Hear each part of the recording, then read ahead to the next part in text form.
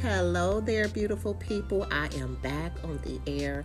So today I titled this message, Embrace the New and Improved You.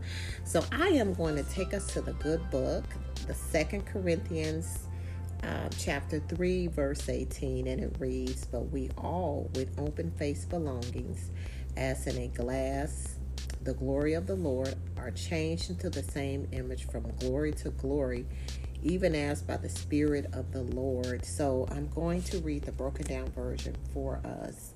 And it has the glory that the Spirit, now remember the Spirit in this verse means God, imparts to the believer is more excellent and lasts longer than the glory that Moses experienced. By beholding the nature of God with unveiled minds, we can be more like Him. In the gospel, we see the truth about Christ, and it transforms us morally as we understand and apply it. Through learning about Christ's life, we understand how wonderful God is and what He is really like. As our knowledge deepens, the Holy Spirit helps us to change. Becoming Christ-like is a progressive experience. The more likely we follow Christ, the more closely we follow Christ, the more we will be like Him. So I'm going to stop right there. So when I read that, I thought about, how when we make our mind up to follow Christ, and one of the reasons why we do that is because we want to develop a relationship with God. And when we develop a relationship with God, we want to focus on changing, right? We don't want to be the same. That's the whole purpose of us studying the Bible, developing a close relationship with our Heavenly Father. We want to change something within ourselves so we could be more Christ-like. But just remember, we can't change ourselves by our own willpower, but God does change us when we do put in the work and the time. So I want to remind you guys that it is a process that takes time, and because of that, we often think that nothing is changing.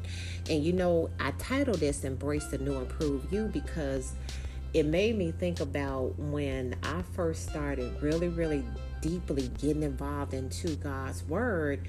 I was so focused on, oh my God, I messed up. Like, okay, I got a long way to go with that. Let me tell you something. Miss G is a work in progress. I'm going to share something with you.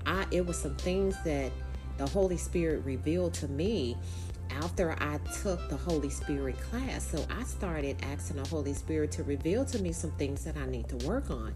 And one of the things that I've learned is words, how powerful they are.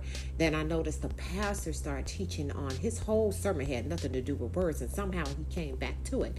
Then I heard it in the class, and then I heard it again, and I said, okay, this is something I need to work on. So I think I shared it in one of the recordings that I'm doing a 40-day fast. Let me tell you something. I am on day 17, and in the way this fast goes is I have a scripture that talks about the tongue, our words, the things that we say. I have a scripture day that I read and I meditate on it. I read it in the morning and reflect on it. If I have to do the breaking down version, I read that too. And my overall mindset is to make sure that the words and the things that I do lined up with God, right? And at night, I have my journal next to my bed, and I reflect on how did I do that day? And then also, in the morning after I read the scripture, I repeat to myself, what is this verse, this scripture telling me? And so I kind of repeat it. So if it's something about being mindful of the words that I say in the speech, rather it's gossiping or slander, whatever it is coming out your mouth, just pure, whatever the scripture is pertaining to that has to do with words, I'm reflecting on it. So at night, I write in my journal how my day went. Was there any words that I said that I shouldn't have said, or thoughts that came in my mind that somehow triggered. And I'm telling you, sometimes it has nothing to do with slander. It could just be things that you've said. And I'm being honest with you guys. Out of the 17 days, I probably failed half. And each time when I realized what I did, I'm like, oh my God, I said, I'm really going to have to renew my mind a lot better, or to be mindful. Sometimes things just come out, and I'm not perfect. No, none of us are. But when you realize there are some things that you need to work on within yourself, work on them. And I'm talking about embrace the new and improve you is because each day you're taking a step at a time. So I don't want you guys to be hard on yourselves. I want you to be realistic, because God knows what's going on with you. If you do your part, God changes us from the inside out. He does. Our part is to trust Him and to believe that He has made us new creatures in Him, as His word says. And you will find that in 2 Corinthians 5:17. So I want to let you guys know that the more we renew our minds by studying God's word, the more we will live in the reality of His promise. We will. So let me encourage you guys to start to see yourself the way God sees you, because I was so hard on myself. Like, the more I study, meditate, I'm like, I should know better, and I'm a people person, and I don't care where I go, I'm always talking to somebody. Like I've been telling you guys, I've been working on transforming not only my mind, but my body. I get up and go to the gym. I've been going to the gym now, I think it's about 4 weeks. I've been going on 5 weeks. They all know my name.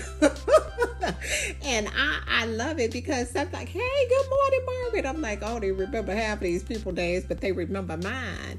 But I am motivated, and it encourages me to uplift and inspire others to not only love themselves, but to appreciate who God is.